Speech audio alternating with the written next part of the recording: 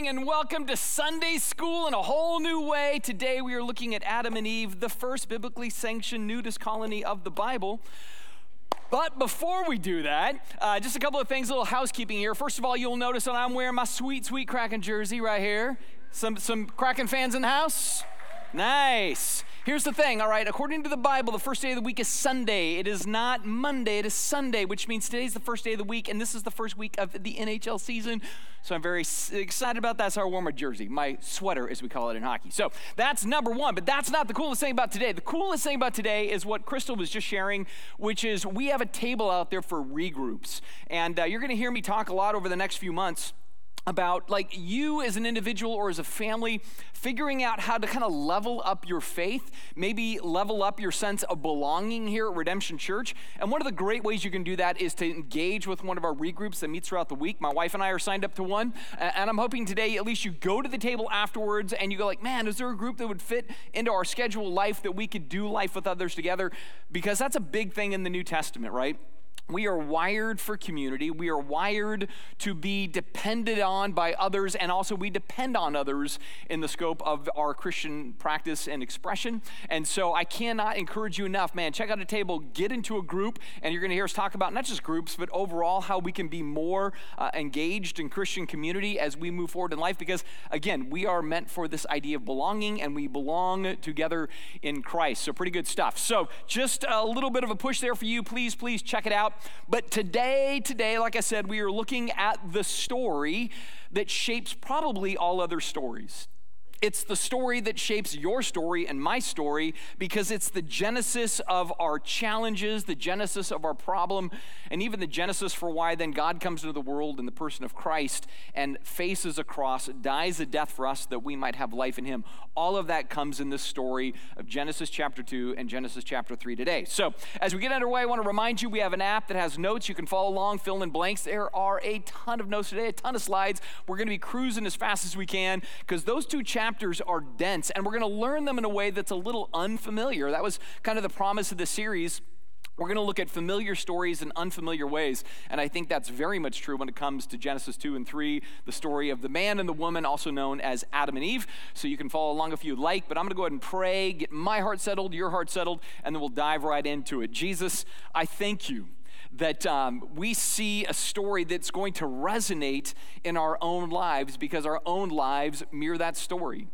Matter of fact, I think about Paul when he says that, there's this connection between what Adam did and what we do. Just as there is his failure, there is our failure, and yet you show us grace and mercy and solution. And so I pray that we will learn those lessons today, that we will explore your story, not from simply our point of view, but as the original listeners first heard it, and to wrestle with how they understood it and the implications of it. And so we thank you again for the privilege of joining together. We thank you for the privilege of your word, and I pray that you would teach us by your Spirit today. It's in your good and perfect name we pray. Amen. All right, so before we dive into chapter 2 and chapter 3, I want to remind you of Genesis chapter 1, because there what we saw was the good news for a group of people leaving Egypt. So we got to get back into the shoes or slippers or sandals of the Israelites, and remember that what was going on is that they had never had a Bible, they had no working real theology except Abraham had a God, we are descendants of Abraham, and therefore we have this God. But they'd spent hundreds of years in Egypt. They were learning about all of those systems, all of those deities, all of those kind of folklore stories and everything else. And now they're coming out of their exodus. They're being liberated or freed from their slavery, and God is now teaching them, and it starts through story. And in the story of Genesis 1, we know that they saw the world differently than we do. The universe was different than what we understand today through science. They thought it was a bit like that image right there. That was their understanding of things. But in that storytelling of Genesis 1, what we noted is that God's highlighting three things. The first thing he's telling them is that the cosmos is really his temple.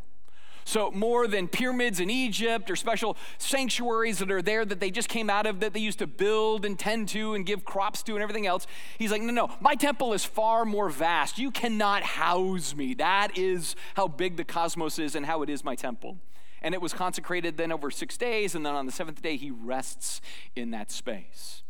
The other thing that this would teach the Israelites is that what they thought were deities, the sun, the moon, the cattle, the rivers, the land, whatever else, it's like, no, our God is the only God. He rules over all that stuff. They're not beings. They're just things that are consecrated to be his temple. And then at the center of all of that is humanity.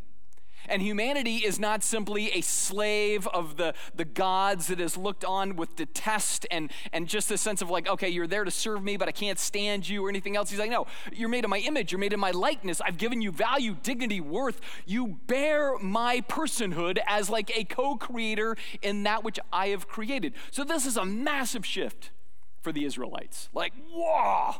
This is our God. This is where we're going. This is what he's doing. I mean, it's going to blow their mind. That's Genesis 1. But then they go into Genesis 2. And Genesis 2, and then it leads into Genesis 3, is completely changing the scope of what the story is seeking to tell. So it's going to isolate down to this location of Eden for a little bit. And if I can give you a sense of Eden in the scope of things, if the cosmos is God's temple, then Eden is like the Holy of Holies. It's the most sacred space. It's a special location. But in that storytelling of chapter 2 and chapter 3, it's also going to shift, and it's going to talk about things like kind of why we are created, what we are challenged by, and ultimately it even reveals cycles that we fall into in life, that all of the human race falls into. So if we think about the calling, we know that God's going to be like, I've called you to not only tend and develop my temple further, but also I've called you to be a holy and distinct people who look over and after that holiest space. The challenge will be, as we'll see, that they rebel against that. They do their own thing, go their own way, make up the rules as they want to. But that reveals a cycle. In fact, if you take a look at what happens in Eden and you mirror it to Israel, there is a pattern that always emerges, which is God kind of brings into the promised land. God promised to bless in that promised land. They choose to rebel, and therefore God punts them or judges them, but eventually promises to restore them. Like all of that is in the history of Israel. That's their cycle, and you see that cycle start just from the very beginning in the book of Genesis itself. Now, as kind of the adult version of the story, sometimes people read and they go, well, why does Genesis 1 look so different than Genesis 2 in the order of events? Well, I want to remind us that these stories are not told as we like to hear them.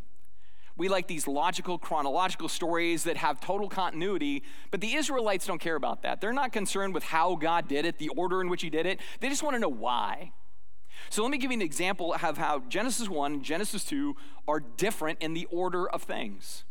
In chapter 1, we see that God creates land and plants on day 3, or at least he consecrates them, as we argued last week. And then on day 5, it's the sea and air animals. And then on day 6, it's the land animals, and then it crescendos with human beings, male and female, in God's image. But when we get to chapter 2, all the order gets convoluted. And the first thing is land but no plants. And then there's a man, and then the man is put in a garden, and then there's plants. And then after the plants, then there's animals. And then after the animals, then there is the female. So the order is all different. And some people will say, well, those are 2 different creation accounts. That's an inconsistency in the text. And I go, right, because you're thinking like post-enlightened Western people that want continuity. But that's not the Israelites again. They want themes. They're trying to understand truths through God's storytelling. So the how and the order, immaterial to them. It wasn't a problem. They want to know why Eden, why humanity, why calling, why challenge, why cycle. So we don't need to harmonize this. We just need to understand the lessons of chapter 2 and chapter 3. And so it starts in verse 4. When the Lord God made the land and the skies, neither wild plants nor grains were growing on the land. For the Lord God had not yet sent rain on the land to water the land, and there were no people to cultivate the soil. Instead, springs came up from the ground and watered all the land. Now, this seems weird to us. Like, is that where we start? But see, when the Israelites hear this, they come from an agrarian world. They've been doing that in Egypt for a long time. And so when they hear this description, they're like, raw property with fresh springs of water, but nobody to work it? Let's cultivate that. That's what they're thinking. You just have springs that are at your disposal. We just need to dig trenches and irrigate the land and grow the proper crops to give crops to the right deity. And like that's the way they're going to hear that opening story. And therefore they're like, what a shame that there's no person to cultivate this great soil. So it sets the stage for the story of then the first point in your notes, the radical nature of human dignity. We kind of roll back into the same theme we saw in chapter 1, right? So in chapter 1 it says, then God said, let us make human beings in our image to be like us. Again, dignifying them, giving them tremendous value, almost divine level value. Well, now we see a more intimate portrait of that in chapter 2, verse 7. It says, then the Lord God formed the man from the dust of the ground, and he breathed the breath of life into the man's nostrils, and the man became a living person. So again, if what they had come out of is the gods only made you to serve them, the gods don't like you, love you, want to know you, they don't want to deal with you, except that they made you to dig their trenches, to grow their crops, to give them their sacrifices. And that's all they want. And now that you're multiplying, they're sick and tired of it, and they hate you even more. This is a breath of fresh air for a bunch of slaves leaving Egypt. Wow, our God loves us. He digs us. He handcrafted us. And in Hebrew, there's a word play. From the Adama, he made the Adam. From the dirt, he made the man. So Adam is like the dirt man, the dirt clod of the Bible. That's kind of what he is, right? But in this, God presses the breath of life into him, and that changes the whole orientation of this person, right? It suddenly endows him with something connected to the divine, which is why we see in Psalm chapter 8, it says, what are mere mortals that you should think about them, human beings that you should care for them? You made them only a little lower than God and crowned them with glory and honor. You gave them charge of everything you made, putting all things under their authority. So yes, like the old myths, we were meant to work the land and do these things, but unlike the old myths, it was with tremendous sense of dignity, value, worth, and beauty. Co-creators, co-laborers with God. Like God starts a thing and we continue in the process of that thing because we are his viceroys in the world. This then leads into the second thing in your notes, the radical nature of human duty. What is the thing that they are built to do? Verse 8 says, then the Lord God planted a garden in Eden in the east, and there he placed the man that he had made. The Lord God made all sorts of trees to grow up from the ground, trees that were beautiful and that produced delicious fruit. In the middle of the garden, he placed the tree of life and the tree of the knowledge of good and evil. A river flowed from the land of Eden, watering the garden and then dividing into 4 branches that would really kind of go to all the corners of the world. This is a life-giving space to the temple. Now, we're going to break this down a little bit. The first thing we see is that there is a man, right? But notice the man is not in that green space. The text is very clear. God made the man and then eventually places him in Eden, but he's made in the wild. He's made in the place that's still yet to be cultivated, the lands that have springs but are not yet kind of formed up. He's made there, and then he's placed into Eden. And then once he's placed into Eden, then God outfits the joint, right? So all these trees grow up in that space. And this idea of a garden, you should see it more like a park or like a royal garden. See, this is a space where they were familiar with the idea of gardens adjacent to temples. And that garden space, that was meant to cultivate fruit and crops and animals for sacrificing to the gods. That's the way they would have paralleled this. So this garden is a very sacred space because it really kind of fuels the temple elements. So there is this like, oh, wait, we know this whole thing. The difference, though, with this particular Holy of Holies garden space is that there's 2 unique trees at the middle. One tree that is a life tree, and another tree that is a knowledge tree. And in that knowledge, there is blessing and curse. There's the good and the bad. There's the extremes of things and everything in between. So these 2 trees kind of stand in this tension point in that space. Now, before we get into the 2 trees, I want us to understand the role of Eden within the context of the 2 chapters, because it's doing 2 different things depending on how you're looking at the 2 different elements of the story, because there are 2 responsibilities or duties that humanity has in relationship to what the space is designed to do. The first has to do with the fact that they are image bearers of God, and so they have this image duty. right? This responsibility based on being made in the image of God to do something in this created space. I take you back to chapter 1 for just a minute. God created human beings in his own image, and then he blessed them and he said, be fruitful and multiply, which was very contrary to the other gods. They didn't want any more multiplying. But he says, no, I want you to do that. And I want you to fill the earth and govern it. And then he goes on to say, I want you to reign. See, all of this has this idea of Eden is like a staging point to then expand its borders and move further out into creation, out into the wilds where Adam comes from before he was brought into Eden. It's like, we're going to move those borders. We're going to expand this thing. It's a very missional endeavor. In fact, it reminds me of the parallels of like Israel was to be a light then to reach the nations, or the church is a residence of life in Christ to go and reach the world. In the same way, Eden has this sense in which they're supposed to ferry out beyond there and take the values, the heart, the creativity, the love, whatever, from that space and continue to move forward. As God created good and very good, he says, I want you to keep doing that thing. We sometimes think that because he made it good and very good, that it was perfect, complete, and Adam and Eve had nothing to do but just chill and hang out in the sun and play with bunnies, and that was it. But in reality, he's like, no, I made creators to go and create in my image, so that was their job. So in that sense, that's a part of their duty.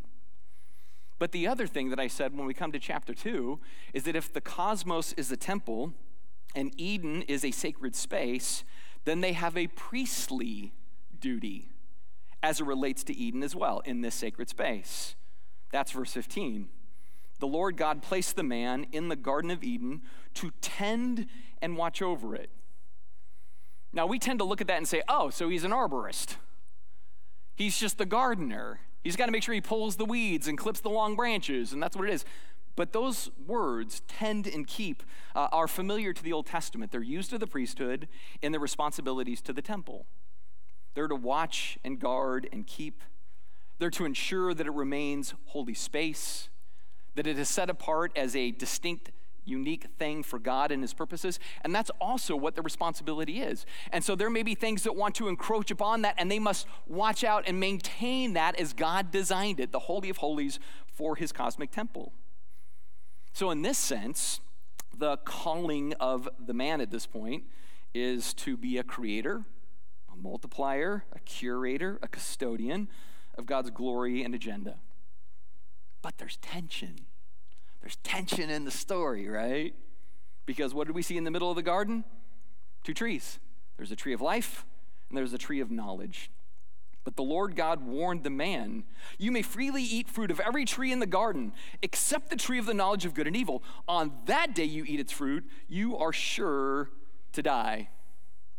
Now, a lot of people like to speculate, what is the tree of life and what is the tree of knowledge of good and evil? And I'm going to kind of forego speculation because, again, the story doesn't give us enough data to tell us exactly what all those dynamics are. But I'll highlight a couple of things that we can find in the story that I think are important. The first is this. I think we sometimes tend to think that before Adam and Eve rebelled, they were just endowed with immortality. Like they just had it. And it wasn't until they rebelled that they lost this inherent trait. But as we'll see in the story, especially by chapter 3, the tree of life was the source of their life. In other words, God had created something that they were always dependent on for life. It wasn't internal to them, inherent to them. It was always relying on God's goodness to give them this ongoing life thing, which is why in chapter 3, after they rebel, God's like, we better kick them out of this place lest they eat of the tree of life and live forever.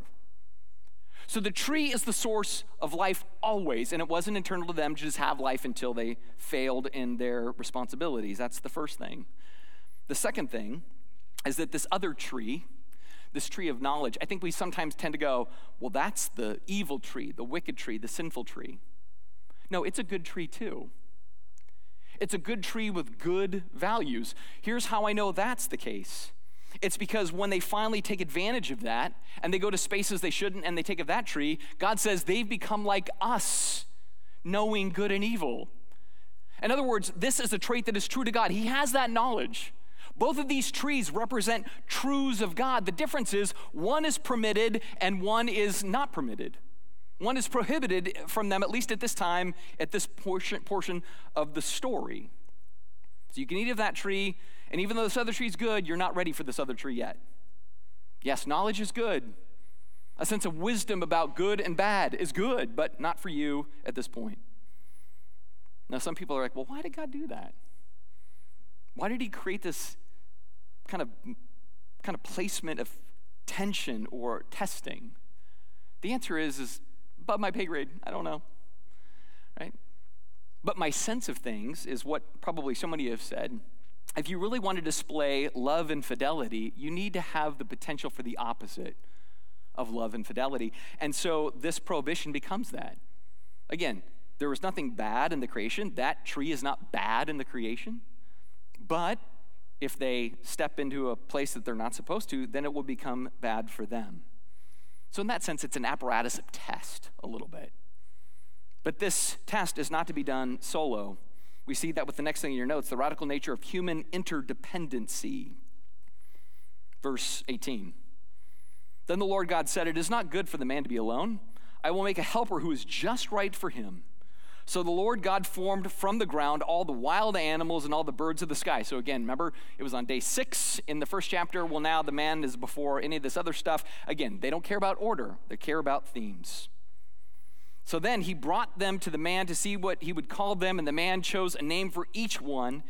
The names he gave all the livestock and all the birds of the sky and all the wild animals. And so here's this moment where he's like, okay, I just named a platypus, and now this looks like a platypus, but it's got a duck bill on it. Duck-bill platypus, like just like a simple thing, it's like jelly in the water, jellyfish, it's just very simple. Butterfly, flutterby, butterfly, whatever, it's fine, But then he goes rapid fire, like ox and cow and dog and cat, and then God's like, I didn't make that, and he's like, oh, that's what I'm calling it, So like, there's all that stuff in there, right? I'm gonna get in trouble. I get in trouble every time for cats. I'm just accepting my fate now, all right? So just accept my fate. Says, but still there was no helper just right for him. Now here's the thing, animals are amazing, right? They can be helpful, they can be companions, they can be service animals, a few of them pretty tasty, right? We get that. But here's the thing, your dog can't help you when you have a rebellious child and how to work that through. Or, your, goldfish isn't gonna give you comfort when you've lost your job. And again, your cat, let's be honest. Y'all laugh because I don't even have to say it. You live in your house at the discretion of your cat because it's its house and it lets you live there, right? So animals are awesome. They're nice, they're beautiful, they're wonderful, but there is something needed who has an equal strength and dignity and design. And so the Lord God caused the man to fall asleep. And the man slept, and as he did, the Lord God took out one of the man's ribs and closed up the opening, and then the Lord God made a woman from the rib, and he brought her to the man. Literally, it just means from the side. This word rib really isn't there, but we've kind of just used it as an illustrative point. And so it goes into verse 23. He says, at last, as God brings the woman to the man, this one is bone of my bone and flesh of my flesh. It's not like all the other animals, right? And she shall be called woman because she was taken from the man. This explains why a man leaves his father and mother and is joined to his wife, and the two are united into one. Again, the Israelites would be hearing the symbolism here, brought from the side, meant to be alongside, but different, right? Similar, but different. Familiar, but a mystery at the same time. Opposite, but completeness happens all in that union.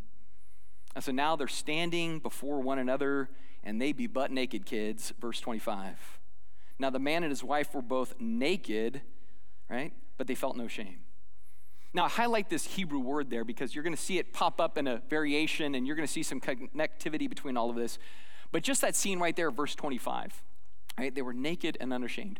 This is where in Sunday school classes we start to give these color pages. We come up with very tastefully positioned bushes, holding a bunny, long hair to cover some things, everything else. So it's funny, the very scene that says they were naked and unashamed, we're like, cover that up, right? It's in our nature to want to cover. But they felt no shame. And by this, it's less about okay, now they could see somebody nude and they weren't ashamed of that and they weren't ashamed of their own bodies. That's not the thing. This is communicating something deeper, that they did not have insecurities with each other. They didn't have a guardedness. They didn't feel the need to, I need to protect myself and you need to protect yourself, and in time I'll let down my borders as I get to know you more. There was no sense of victim or victors or vanquished in any of this. No, there was just completeness. There was unity with God, with creation, with one another, with their calling. It's all right. So what could go wrong? Well, we know it can go wrong. It's the next thing in your notes, the reality of human doubt. Verse 1. The serpent was the shrewdest. Notice that word there? Very similar to the last one on naked. Shrewd and naked, it's a word play here. The serpent was the shrewdest of all the wild animals the Lord God had made. Now, this is where I need to bend your mind for a minute, because we're so conditioned to hear this in a certain way, we may not realize how the Israelites heard this, right? So first of all, you can scour the Bible from page 1 to the end of the Old Testament, and never will you hear that the serpent in Eden was Satan. This is just not familiar to the Israelites' understanding. In fact, here's a weird one. You can scour the entire Old Testament, and Adam and Eve and sin and original sin never come up again as the reason for the problems. I would think in Ecclesiastes, he would be so angry about stuff, and by the way, Adam and Eve wrecked it for everybody, right? He doesn't do that. You just never see where the Old Testament returns to this story and says, there's the problem. It's not until we get to the New Testament that gets revealed. But for the Jews hearing this, they're not thinking about the story in the same way we are. So when this serpent rolls in, they're not like, uh-oh, don't. Because for them, this is going to have a certain level of kind of like fableishness behind it, right? So it's like a truth in there, but these things mean different things to them, right? So let me give you a little bit better of a sense of things. In the New Testament, you start to go, okay, the serpent is the devil or Satan, and we begin to see that. But in their world, they saw serpents as either potentially good or potentially bad. It depends on what it does. So serpents were seen not only as, maybe dangerous, but also as wise, clever, cunning, mystical. Matter of fact, remember what Jesus says? Have you ever thought, like, that's a weird statement when he says, hey, here's what I want my disciples to do. I want them to be wise as... Weird, right? Jesus solicits the serpent as a source of wisdom? Well, yeah, because in their minds, that could very much be the case. Sometimes snakes were wise. Sometimes snakes were dangerous, as they understood it in the metaphor. Here's a weirder one. We saw it when we did the book of Numbers. Remember the Israelites, again, they violate something that God wants them to do, so God sends a bunch of snakes and they bite them. And then what's the solution? God takes a snake and puts it on a pole, a bronze snake, and they have to look at that snake to be healed. So these ones bring cursing, and that one brings blessing. And then Jesus even refers to himself saying, just as Moses lifted up the serpent in the wilderness, so the Son of Man will be lifted up. There's this weird thing in the Old Testament where, serpents are good or serpents are bad. It's used as a sign of salvation in Numbers, or when they think back to Pharaoh, what's on the crown of his headdress? Serpent. It can also be the sign of slavery. So it just depends on where the serpent goes, what the serpent leads you to, that's the difference. So one day he asked the woman, did God really say you must not eat the fruit of any of the rest of the trees in the garden? Of course we may eat the fruit of the trees in the garden, the woman replied. It's only the fruit from the tree in the middle of the garden that we are not allowed to eat. God said you must not eat it or even touch it, for if you do, you will die. Here's the shrewdness in play. First of all, the serpent here, which is just described as a beast of the field. That's all she's going to understand it, so she's not freaked out by like a talking serpent. It's part of the story, right? But he has a very extreme question. I heard you're in this garden space taking care of all of that fruit, and he won't let you eat one thing. Is that true? She's like, no, that's not true. We have free reign over everything except one tree, which is pretty novel in and of itself. The other deities would be like, don't eat my food. This God's like, eat all the food, just don't do this one thing in that space. Now, some people highlight the fact that she also adds, don't even touch it. And they go, see, now she's adding to what God said. That could be, but I actually think she's just validating, like, we know that is off limits. He said, don't, and so don't. Don't eat it. I'm not even going to touch it. I'm not going to mess with it. And so round 1, she passes, and therefore going into round 2, the serpent kind of spins up his shrewdometer here. In verse 4, he says, you won't die. God knows that your eyes will be opened as soon as you eat it, and you will be like God, knowing both good and evil. Now, I got to bend your brain for a second here, so stick with me. You want to know how shrewd the serpent is in the story right here? He's 100% telling her exactly what will be true. He tells her exactly what's going to be true. 100%. It's the most deceptive way to do the whole thing. First of all, What was the prohibition? God tells the man, on the day you eat of that tree, you will surely die. But on the very day he eats of that tree, the man doesn't die. He goes on for years, decades, centuries after that. When the Jews heard you would surely die, they're not thinking of a spiritual death. They're thinking of like execution. You're violating a code that the deity put down. You will die. Now, on that day, he begins a process toward death. On that day, there is a spiritual death within him. That's all true. But as the story is, there is this weird thing where God says, you're going to die on that day. And then when he crosses that line, God shows a radical mercy. A radical mercy. Undeserved, but that's the way God works, right? Radical grace, radical mercy. It's embedded into the story, right? So I think just in and of itself, that's pretty profound. But then the other thing is he says, you know what? You are going to have your eyes opened. And that's exactly what's going to happen. You're going to know good from evil. That's exactly what's going to happen. You're going to be like God. You know what God says in chapter 3? They've eaten the fruit, and now they're just like us, knowing good from evil. So again, this serpent is brilliant, because he is just using the full disclosure of what will happen in the most conniving way possible. He's not lying to her at all, but he's completely deceiving her. It is a perfect lawyer move, man. Johnny Cochran would be like, yeah, well done. Way to twist facts to communicate deception. And it worked. Verse 6, the woman was convinced. She saw that the tree was beautiful and its fruit looked delicious, and she wanted the wisdom it would give her. Because again, good fruit and wisdom seem like good things. So she took some of the fruit and ate it. And then she gave some to her husband who was with her, and he ate it as well. All the things that we love as human beings. It was attractive. She could rationalize it. It gave sophistication. And in that moment, they moved from what God has commanded to what their curiosity demanded of them. We just got to find out. We got to cross that line, right? Curiosity killed the... Right, there you go. Boom. Okay. At that moment, their eyes were opened, and suddenly they felt shame at their nakedness. Again, there's that word. In other words, there was a shameless nakedness that was good that became a shameful nakedness that was bad, because there was the shrewdness of the serpent that was able to divide that out, right? Take something that was meant to be expressive and make it exposing. That's what happens. And in that moment, everything begins to fall apart, right?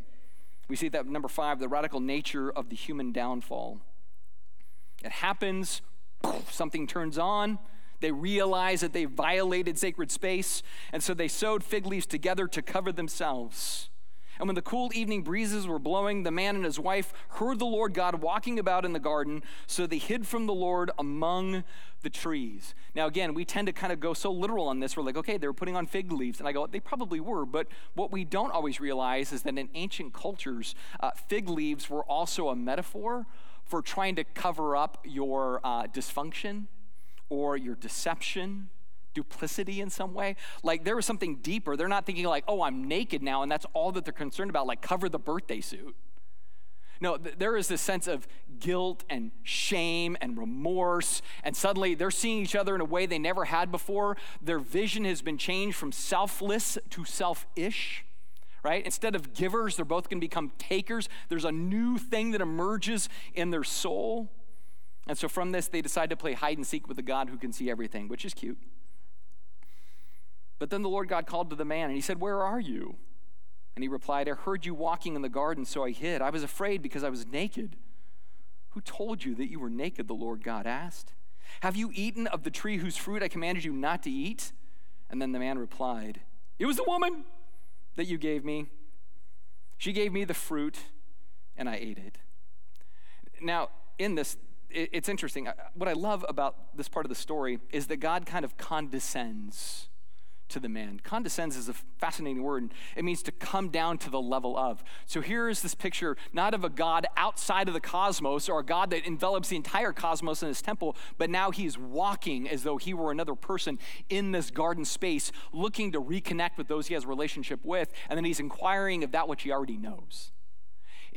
This, again, shows that God's heart toward humanity is not like, I'm time to just wipe you all out and start over, right?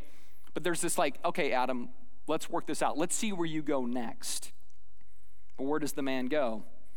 Well, he goes to total self-absorbedness.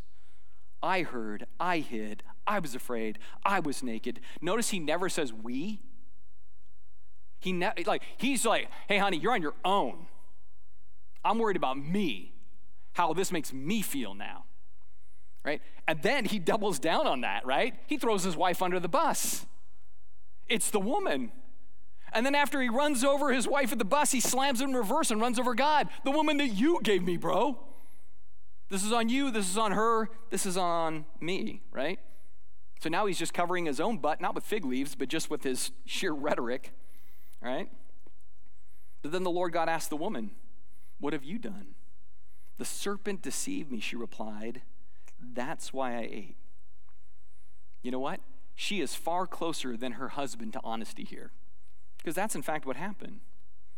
But here's the problem that both of them share. It's all deflection and no contrition. It's all deflection and no contrition. They covered themselves versus humbled themselves. They concealed themselves versus revealed themselves. They defended themselves versus submitted themselves. And they cursed themselves versus yielded themselves. I always wonder what the story would have been like if they would have just dropped to their knees and said, God, we blew it. We sinned. We broke your rule.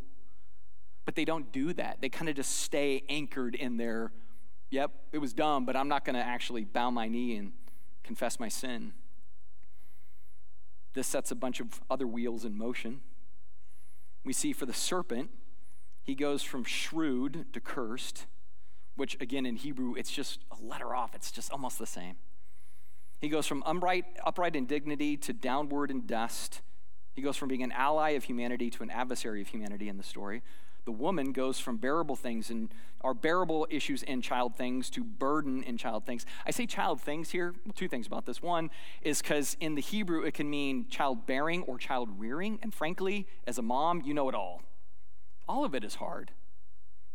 And it says, I will increase your pain, which means it might have been hard before, but now it's really hard. Right? So that's going to be in there for the woman. But also, where there was union with her husband, there will now be conflict with her husband. You will desire him, he will desire you. That's not positive desire, that's control desire. And that's going to be the conflict that they face. And then the man goes from blessed land to shape into life, and it becomes cursed land to scratch life out of. That's the thing that God says. And where it used to be he would work the land, now the land is going to work him over. So the consequence, it's set. The curse is sure. It all looks bleak. And then you see a ray of mercy. A ray of mercy, which is the reality of divine desire, the next point in your notes. As soon as the judgments have been divvied out, grace steps in. Verse 21, and the Lord God made clothing from animal skins for Adam and his wife. So instead of, hey, here is your crime, here is your judgment, this is the day you die, execution. It's, here is your crime, here's your punishment, and let me go ahead and clothe you, right? We see ideas of this later, even in the New Testament. We are clothed in Christ. There's things about God clothing that show that there's still care, grace, rescue, even in the midst of those things. And so he removes their camouflage. He gives them coverings because it's showing God's not done with this project. He's not finished with what he's doing, not for humanity, not for creation itself. He will rescue one day. But it's not this day. The rescue day will be delayed. Then it says, the Lord God said in verse 22, look, human beings have become like us, knowing both good and evil. What if they reach out and take the fruit from the tree of life? They will then live forever. Remember we mentioned that earlier? This is why they must be then banished. So the Lord God banished them from the Garden of Eden, and he set Adam out to cultivate the ground from which he had been made. So out in the wilds now. You got to work hard. And after sending them out, the Lord God stationed a mighty cherub to the east of the Garden of Eden, and he placed a flaming sword that flashed back and forth to guard the way to the tree of life. And so the first page of the Bible opens with defeat under the curse, right? They're sanctioned to be in sacred space, to change and contour the world for beauty and God's glory, and instead they're banished in its hardship. But it doesn't last forever. It's not like the end of the story. That's the start of the story. The end of the story is the last page of the Bible. Revelation 21 and 22 that closes with victory over the curse. I read that to you now. It's the final section. All things have been done. God's city is descending into the world, and God writes of that vision. He says, I saw no temple in the city, for the Lord God Almighty and the Lamb are its temple. And the city had no need of a sun or moon, for the glory of God illuminates the city, and the Lamb is its light, which is Jesus, by the way. The nations will walk in its light, and the kings of the world will enter the city in all their glory. The gates will never be closed at the end of the day, because there is no night there. And all the nations will bring their glory and honor into the city. It says, then an angel showed me a river with the water of life, which is very reminiscent of Eden, clear as crystal, flowing from the throne of God and from the Lamb. And it flowed down the center of the main street. On each side of the river grew a tree of life. Now, I don't know how you have a tree on different sides. It's cool, though. And it was bearing 12 crops of fruit. With a fresh crop each month, the leaves were used as medicine to heal the nations. I don't know what that means. Isn't it after the end of all things? It is, but I don't know what it means, but it's there. But then this is the most important part. No longer will there be a curse upon anything. For the throne of God and the Lamb will be there, and his servants will worship him, and they will see his face, and there will be no more night, and they will reign forever with him. See, the story starts bleak, and it ends beautiful. But the road between those two is not just human ingenuity or our insider wisdom or ability to adapt. It really comes down to the central part of the whole story, which was the cross and resurrection of Jesus. The Lamb makes it possible, right? That is the binding element of the story. And so while God didn't make our mess, God takes responsibility and steps into our mess, takes our mess on his shoulders and rescues us, giving us access to life, giving us access to union, giving us access again to our purpose. Let's go ahead and pray together. Jesus, I thank you for your grace. I thank you for your cross. I thank you for your resurrection. I thank you that you move on us in such a way that we can go from death to life, that we can be rekindled to what we were made for in Eden. Now, my heart today is if there's people watching online or somebody in this room that says, you know what, I'm not a Christian. I don't follow Jesus. I haven't tasted of that life. Man, this is your day where you just say, Jesus, I confess I've rebelled against you. I have done the stuff of Adam and Eve in chapter 3. I've just kind of created my own rules and crossed the lines. And yet I want to be forgiven by you. I want to have life with you. You make that your prayer, your way. He hears you, brings you into the family, and you start this journey in life to have his life fully abundant in you. Because, man, we believe here the life is better with Jesus. Good or bad, life is always better with Jesus. You make that your prayer and your words. Man, let us know. We have a tile in the app. You can let us know. There'll be a phone number on the screen when you open your eyes. You can text us and say, I decided to follow Jesus. And Jesus, for the rest of us, I pray that we are faithful to what it is you've called us to, that we would be your viceroys in this world as you had originally designed us to do. We do it incompletely. We do it so often with foolishness and folly, but we ask that your Spirit would work in us and grow us to help us to be like you more. We thank you, Jesus, for your kindness and goodness in your name. Amen.